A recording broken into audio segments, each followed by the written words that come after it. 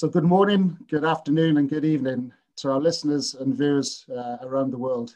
So today is an introduction to 5 steps in success as a leader in this new challenging era.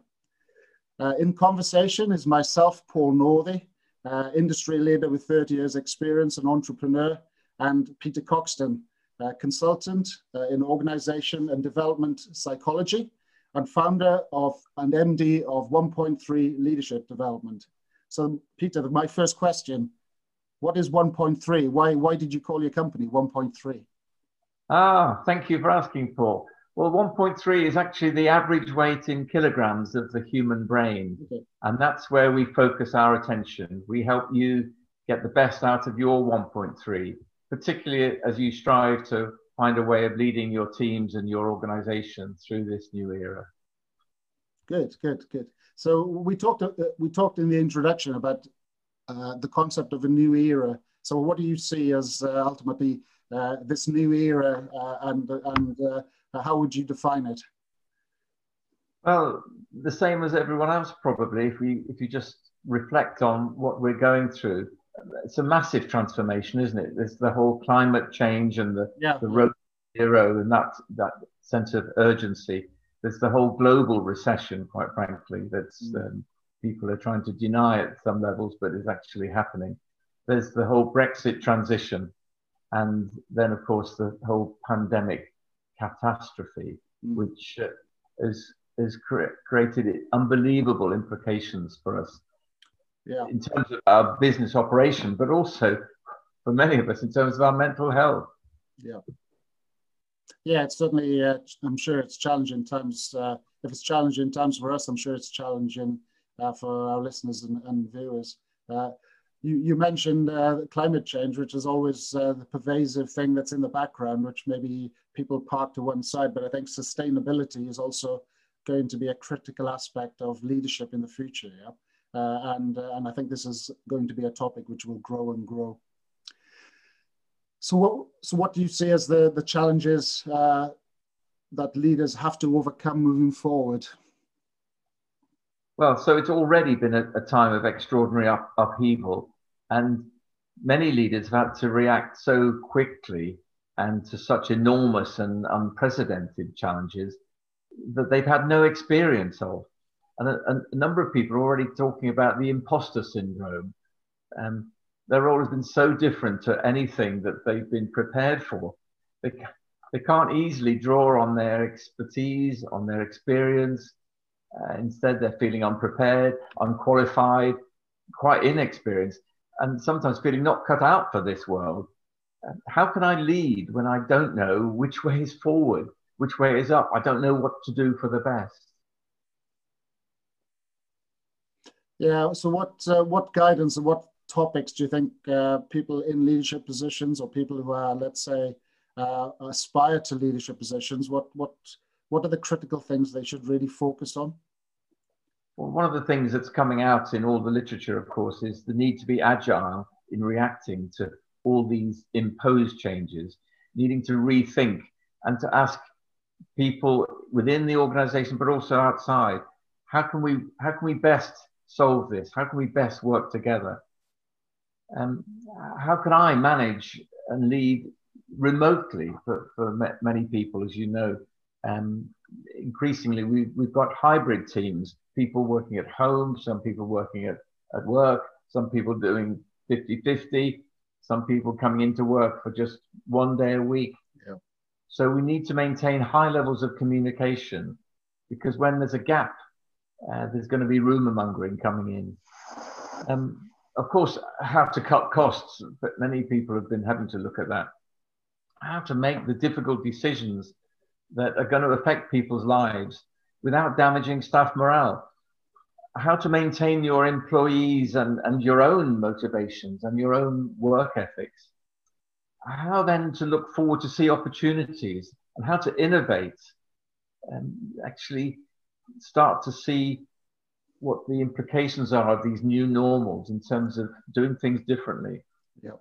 You see, we can manage change quite well when we're in charge of it, when we're deciding on those changes that we want to drive forward. But actually, when it feels more like a series of tsunami waves breaking over you, then it's hard to keep our heads above water.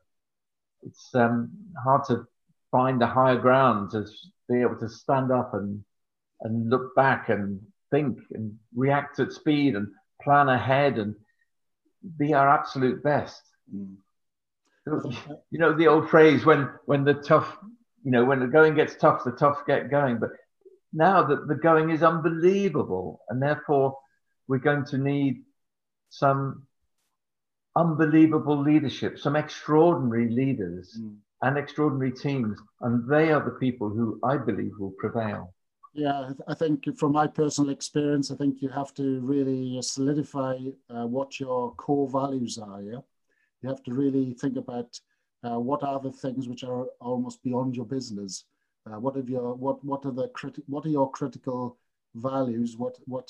How are you going to make your business sustainable, and how are you going to address the next crisis? Yeah, and how are you going to create that level of resilience? We clearly have a lot of technology. Imagine this situation 20 years ago. Yeah, this would be on a conference call. The whole world would have been working on conference calls.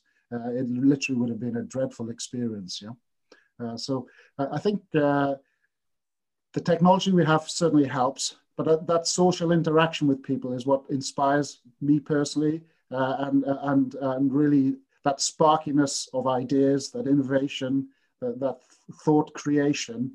Yes, you can have that bathtub moment on the light bulb, but it's often created by that dynamic between people. Yeah. And I think this is going to be one of the key challenges moving forward. Yeah. Well, you're absolutely right, Paul. You touched on a couple of things there straight away. I think as a psychologist, my interest in people has always told me there's nothing more interesting than a human, other than a number of humans working together. There's nothing more complex either. But it beats any of my computer friends' views of what goes on in IT. Yeah. So yes, we need to look at ourselves, first of all, our values, what we stand for, and then how do we best interact with others? Yeah. Two greatest challenges, you might argue. Yeah. But what I would like to do, Paul, over these podcasts is certainly offer my own views from my work with so many different people around the world for far too long, I'm afraid to say. I also want to draw on some of the research and the current literature. Yeah. And I'll ask you, the listeners, if you like, questions that might help you consider your own situation. And I'll invite you to send us messages yourselves with your own challenges, your views, your solutions. And we'd like to share some of those later along the way, and maybe have some interactive discussions with you as well. Yeah, that would be excellent. I think if we can build let's say a community that engages and discusses with us and utilizes both of our experiences, I think we can make a positive difference. So in conclusion, Peter, we talked about 5 steps. So what are the 5 steps, and ultimately this will be the agenda of the podcasts and the YouTube videos over the next coming weeks. Yes, indeed. So I'll quickly throw in my only clean psychologist joke, which is, how many psychologists does it take to change a light bulb? Which the answer is only one, but the light bulb's got to want to change. So as we look at this, I will ask questions. Another role of a psychologist is to ask good questions without knowing the answer. So I'm not going to be full of just tips and advice all the time, because each situation is different. But I will try and ask some stimulating questions to get people to think. So have a notepad, note down some of the questions, and then later on work them through yourself and with your own team. In conclusion, Peter, what do you see as the 5 critical steps for leadership in this challenging modern era? Well, first of all, we need to take a look at the big picture, the way forward, the long-term view. Yeah. Secondly, we need to use our head. tune into the logical, rational thinking. Thirdly, we need to acknowledge the big barriers that will stop us from succeeding if we don't do something about it. And fourthly, whilst doing that, we need to stay close to our heart. We need to look at our own emotional intelligence and look at maintaining the relationships with others. And fifthly, we need to look to develop a rich and a fertile culture. Yeah, so I think those 5 topics really resonate with me and my previous experiences. So please tune in, listen, watch for next week's podcast, where the focus will be on the big picture, where myself and Peter will explore that as a topic and provide some guidance for your leadership aspirations and your leadership objectives moving forward. So as always, Peter, it's a great pleasure to be in your company, and I really enjoyed the introduction. So looking forward to the follow-up sessions, which I think will be a really excellent resource for listeners and viewers.